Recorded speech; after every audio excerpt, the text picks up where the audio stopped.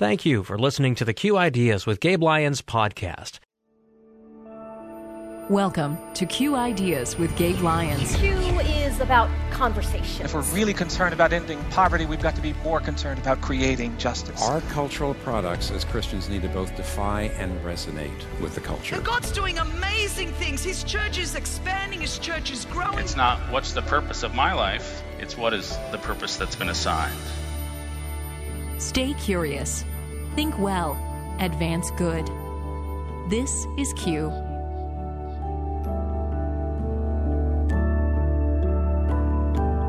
In 2000, my family moved into a mostly African-American neighborhood in central Atlanta to start a church and do neighborhood ministry with my beloved pastor, Leroy Barber, and his family.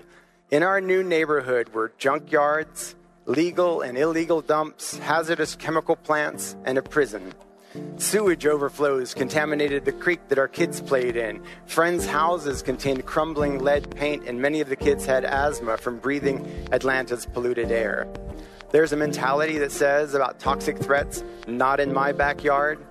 Leroy's perspective on that was everything is in our backyard.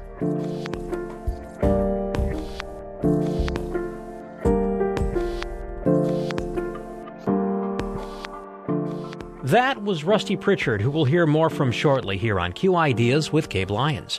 I'm Paul Perot, and it was a busy week for Gabe and his team at Q 2019. Our annual Q conference took place in Nashville, another great event with a lot of great thought-provoking talks, many of which you'll hear in the coming weeks on this show. This past week also was Earth Day on Monday and Arbor Day yesterday, and more evangelical Christians are taking creation care seriously. Overseas, there are many Christian ministries that address environmental care issues because of its effects on people, especially the poor. But what about here in America? This week on Q Ideas with Gabe Lyons, we want to replay a couple of talks we featured last June here on the show. At Q, Gabe and his team have from the start in 2007 been trying to engage the conversation about creation care, especially because of how environmental issues affect the health of humans, especially the most vulnerable. Back in 2014, at the Q Conference that year, Gabe led a conversation with Mitch Hescox of the Evangelical Environmental Network and Lindsay Mosley of the American Lung Association. The talk was called What is Environmental Health? And here's a portion of that discussion edited for us today on Q Ideas.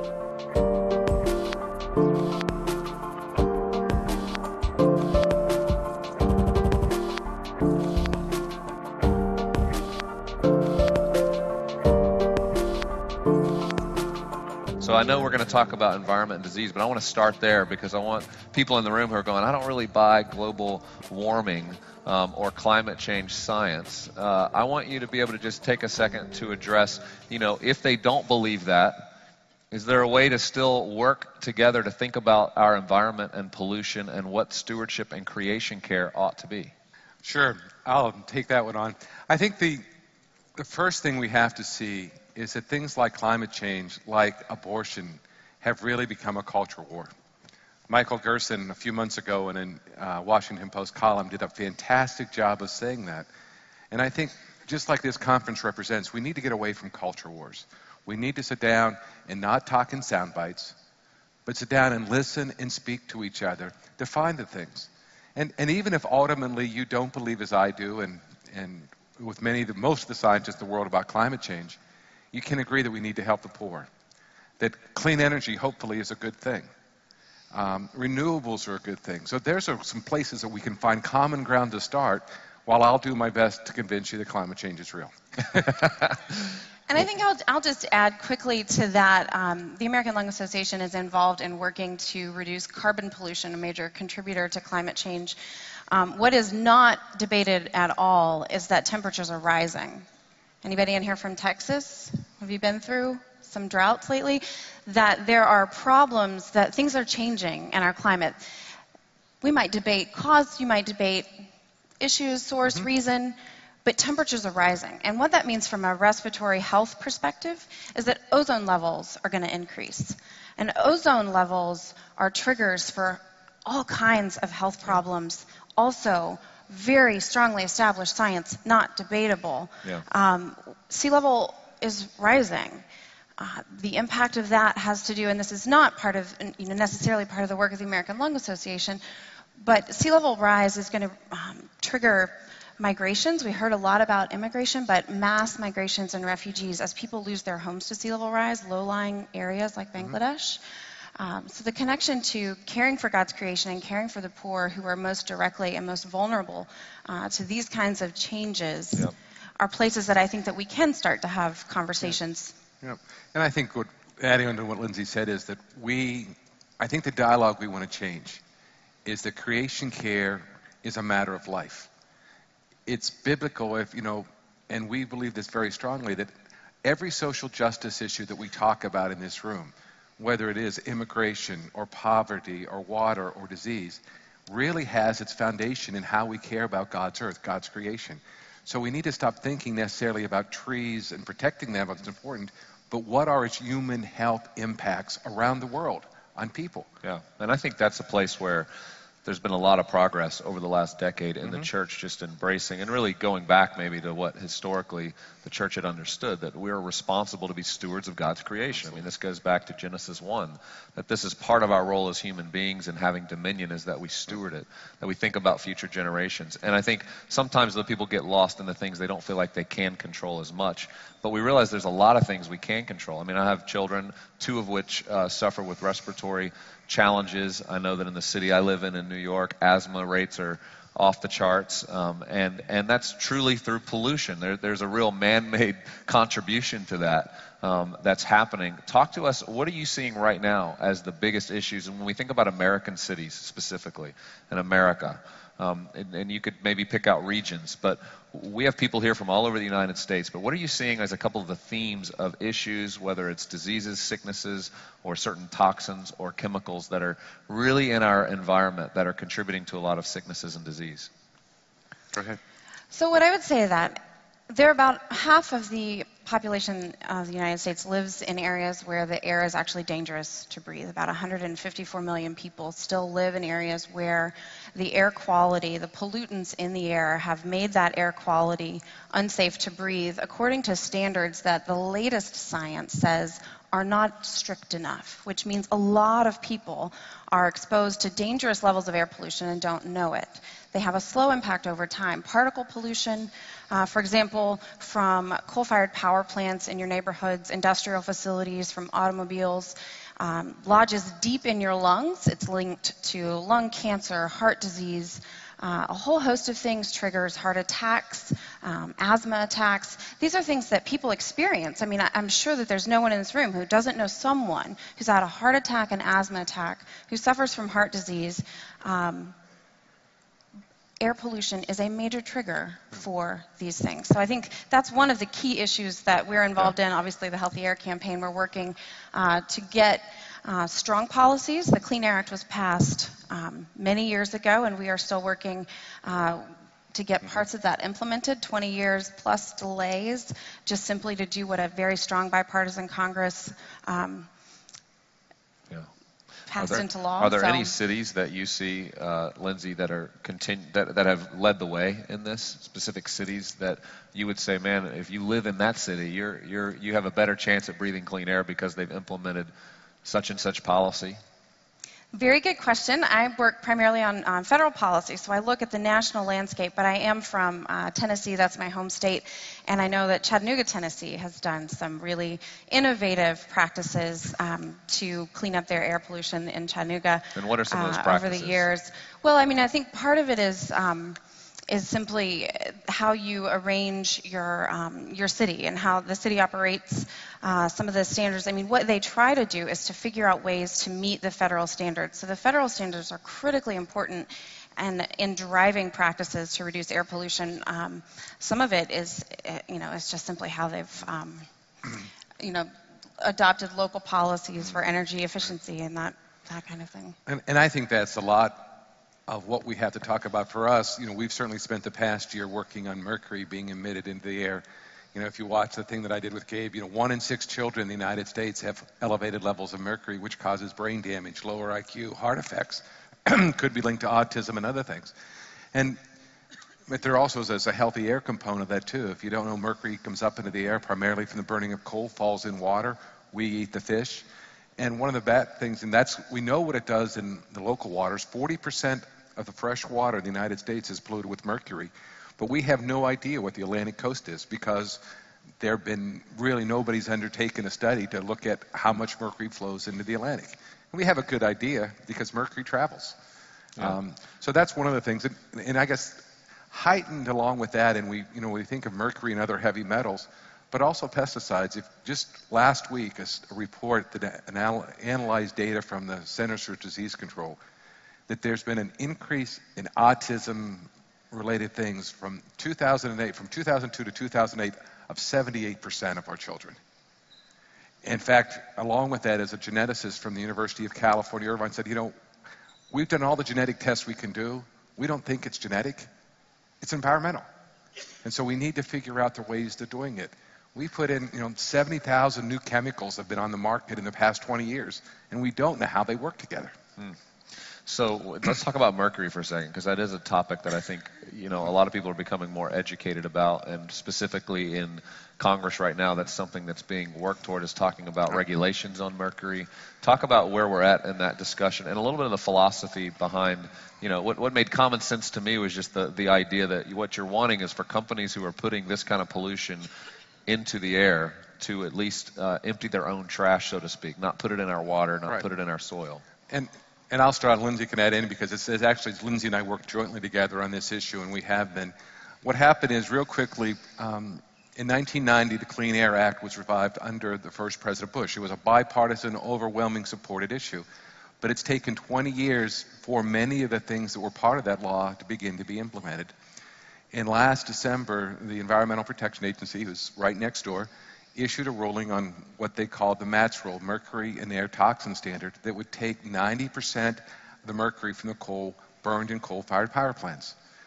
And many people fought that because some people said that mercury doesn't do any damage. And we argued that it was a sort of a pro-life thing, protecting our children, 1 in 6 children. And it does have cost. It will cost each of us $3 to $5 a month to take the mercury out of coal-fired power plants. But we quite honestly believe that, that's a cup of coffee a day, not a month. And so we believe that it's worth the good of the all, of saving it. And the controls exist.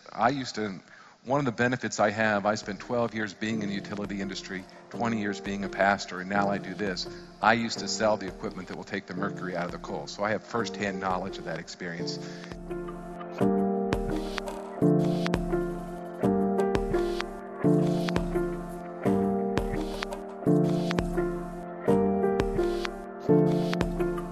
Again, there was more to this talk with Mitch and Lindsay called What is Environmental Health? So if you'd like to hear more, go to qideas.org and in the search bar, type in the keyword environment. Gabe joins us now to introduce another talk on creation care and how it affects some of our nation's poorest communities, especially in urban areas. Gabe, last year you had a session at the Q Conference where you had a guest who convincingly showed the audience some of the poorest urban communities that often take the brunt of the waste and pollution generated by our society. And that guest brought maps. Are there real lines of demarcation of those who are the poor to those who might have wealth? What are the ways in which our cities have been designed? What are the ways in which some of our most toxic environmental sites are showing up in some of the poorest neighborhoods? Is this by coincidence or was this planned? And leading this conversation in this talk today is Dr. Rusty Pritchard. Rusty's been a longtime friend of Q, all the way back at the very beginning, in fact, in 2007. He's a natural resource economist. He's a strategist and a strategic advisor for Tier Fund, an organization that's doing great work to help overcome some of the worst effects of poverty and disasters. He's also a bird watcher. And I don't know how many of you are into bird watching. I'm seeing it's a trend that's been increasing where more and more people are taking interest in watching these little creatures and learning about them. I know myself, Rusty's been one of those guys who's helped me get involved in starting to appreciate bird watching and start keeping a life list. If you have no idea what I'm talking about, go look it up. But a fun enterprise. But in fact, it was a couple years ago, Rusty at one of our events told me he had spotted his 500th bird. So he'd finally seen his 500th species and was celebrating that because it had been many, many, many years of tracking birds. And so that's the kind of man who comes to us today who has a very intricate view of God's creation, of how things are meant to be, how they ought to be, but also has been able to recognize where we start to see that go off the rails, where we start to see human intervention get involved in ways that can actually lead to unjust behaviors, unjust systems, ways in which we create and model and map our societies that don't always benefit every human being. And of course, at Q, we want to understand this. We want to learn about how to help every human being flourish. And sometimes that means taking a close look at our cities, at our maps, at the lines that have been drawn and why. And so I invite you to just listen to this. If you want to watch this talk, you can go online to qideas.org. This week, it'll be on our homepage. In future weeks, just go back and search Rusty Pritchard and a talk called Mapping Environmental Justice, because he's going to give a couple slides that show maps and give you a real sense of how this takes place in cities. But let's listen in now to Rusty help us better understand the subject of environmental justice.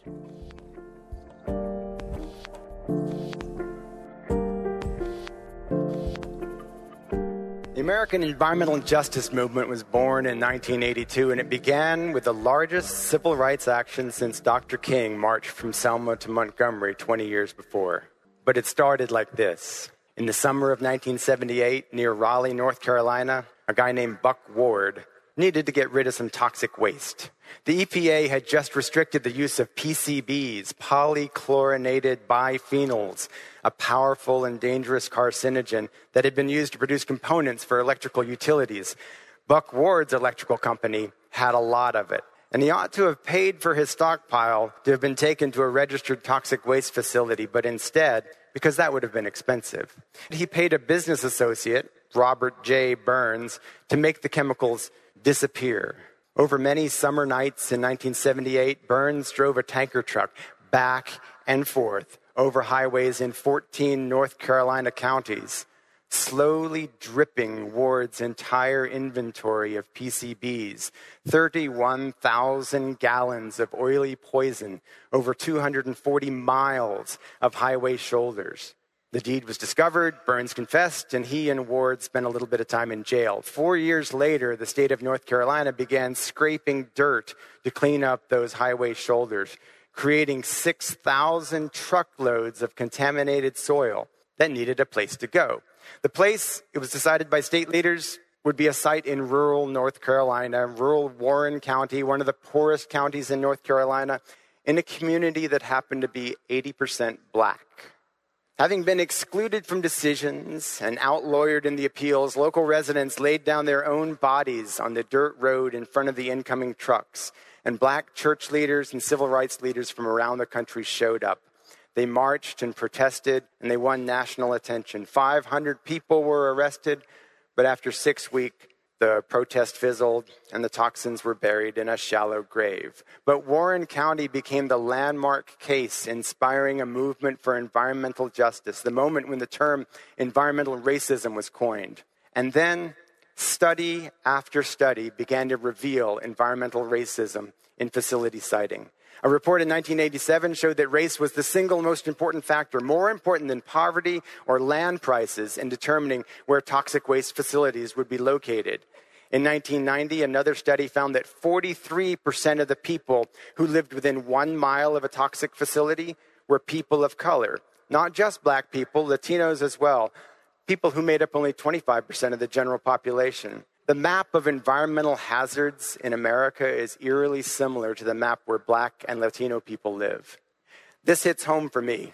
In 2000, my family moved into a mostly African-American neighborhood in central Atlanta to start a church and do neighborhood ministry with my beloved pastor, Leroy Barber, and his family. In our new neighborhood were junkyards, legal and illegal dumps, hazardous chemical plants, and a prison. Sewage overflows contaminated the creek that our kids played in. Friends' houses contained crumbling lead paint, and many of the kids had asthma from breathing Atlanta's polluted air. There's a mentality that says about toxic threats, not in my backyard. Leroy's perspective on that was, everything is in our backyard. I want to show you a slide that is a map of race in Atlanta. It's based on a really cool tool from the University of Virginia, where each dot represents one individual from the census studies. Blue areas are majority white, green areas are African American, red are Asian neighborhoods, and orange, Latino neighborhoods. There's not just one color line in Atlanta, but you see the historic line between white Atlanta and black Atlanta, from blue in the north and green in the south. So Leroy and I used the EPA's online mapping tool to find where toxic facilities were located on this map because, well, they don't always say toxic facility on the sign in the front. So if you put that slide up, we'll show you where those tend to be located. You can see them clustered in black neighborhoods, green, but you can also see clusters at the top right in Latino neighborhoods and Asian neighborhoods where it's orange and red. Do you see the lack of dots in this map of central Atlanta in the white neighborhoods, the blue areas? Children growing up in these neighborhoods feel the disparities in their bodies and they see it with their eyes. If you believe, as Romans 1:20 seems to say, that we're to take a lesson from creation to understand what God is like, I shudder to imagine what the lesson these kids take might be in the face of these inequalities. In both of these situations, Warren County and Atlanta, the causes of environmental harms are products or services that are consumed by people far away, and the harms seem to pile up on people who don't deserve them. In that situation, we naturally want to assign blame. But the people who consume the goods, whose production caused the wastes that impacted the people in our neighborhood and in Warren County, they were not enemies. They really didn't know that we existed. They didn't care whether we existed. They weren't doing anything deliberately wrong, and yet suffering in poor neighborhoods was a side effect. They might want to make it right if they knew about it, but our system prevents them from ever knowing what they've done. That seems diabolical in the technical sense.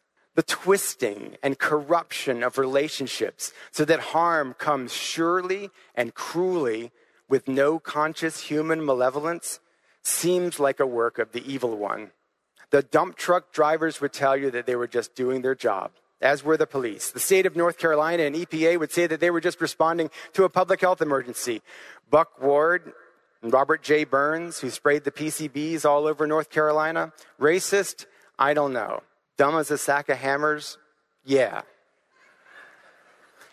But the amazing thing is that even after they dispersed the waste so widely, the system that we created managed to reconcentrate it and put it in black people's backyards. That is a powerful racist system.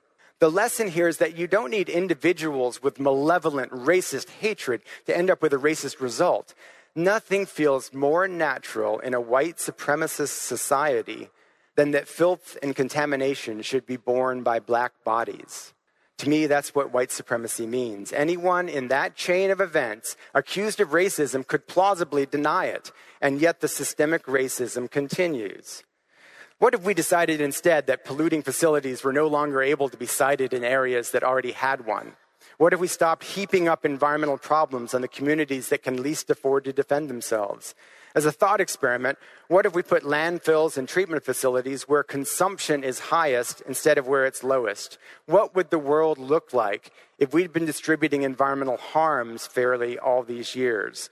The map of environmental justice would be redrawn if our economy were oriented to restoration. We need restoration here at home, but we need to think too about the global economy. We're tied together with our global neighbors through trade and through a shared atmosphere and shared oceans, also with bonds of solidarity with the global church. What we do with our waste in the rich world impacts the rest of the world. And just because the diabolical world system provides us with a cover of anonymity and plausible deniability, it's not so in God's economy. God made us stewards of all creation at the beginning, and we are invited to join Jesus in the gospel work of renewing and restoring all things. We're called to cultivate and to protect creation, and if we feel like there's a tension, if we're faced with choosing between true economic prosperity and clean water and clean air for everyone, that choice means we're doing it wrong. If an economic system captures our loyalty but compromises the health of children and the ability of all communities to flourish, we're listening to the wrong master. Thank you.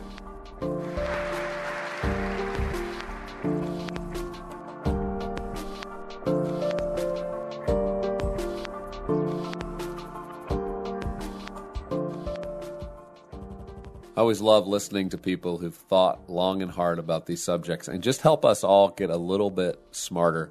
I could have listened to Rusty longer. We could have looked at more maps. He really can do a deep dive into cities and locations. But I hope for now it just sparks your imagination to think a different way as you're driving through your city, through your communities, through your neighborhoods, to see the different industries that show up, to see the different places where those who maybe don't have as much influence or more of a voice are actually sometimes the ones receiving kind of the worst benefits of living in a total proximity that's not necessarily looking out for their best interest.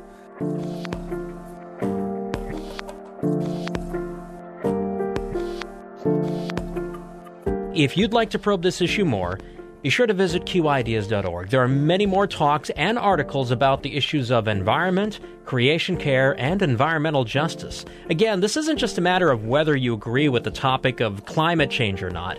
Real lives are affected by pollution, and as people who care for others, there are things we can do to make a difference for the flourishing of all communities, not just overseas, but here in our nation. As we mentioned at the start of the show, this past week was busy for Gabe and his team. It was the annual Q Conference in Nashville, but that's not the biggest event. There's an even bigger event planned for this fall in communities all over the nation and even worldwide. It's called Q Commons. It features some national talks, but also local talks in those individual communities. It's a great way not just to engage topics of the day, but also to connect with people in your community with the goal of working toward the common good right there locally. Learn more at QIdeas.org. Have a great week. I'm Paul Perot from Faith Radio, hoping you join Gabe and his team again for Q Ideas with Gabe Lyons.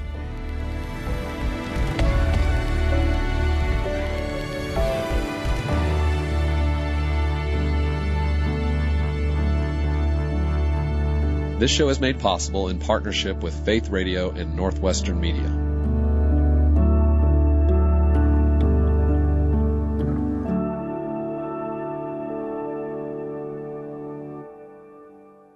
Thank you for listening to the Q Ideas with Gabe Lyons podcast. These conversations are available because of listener support. You can make your gift now at myfaithradio.com.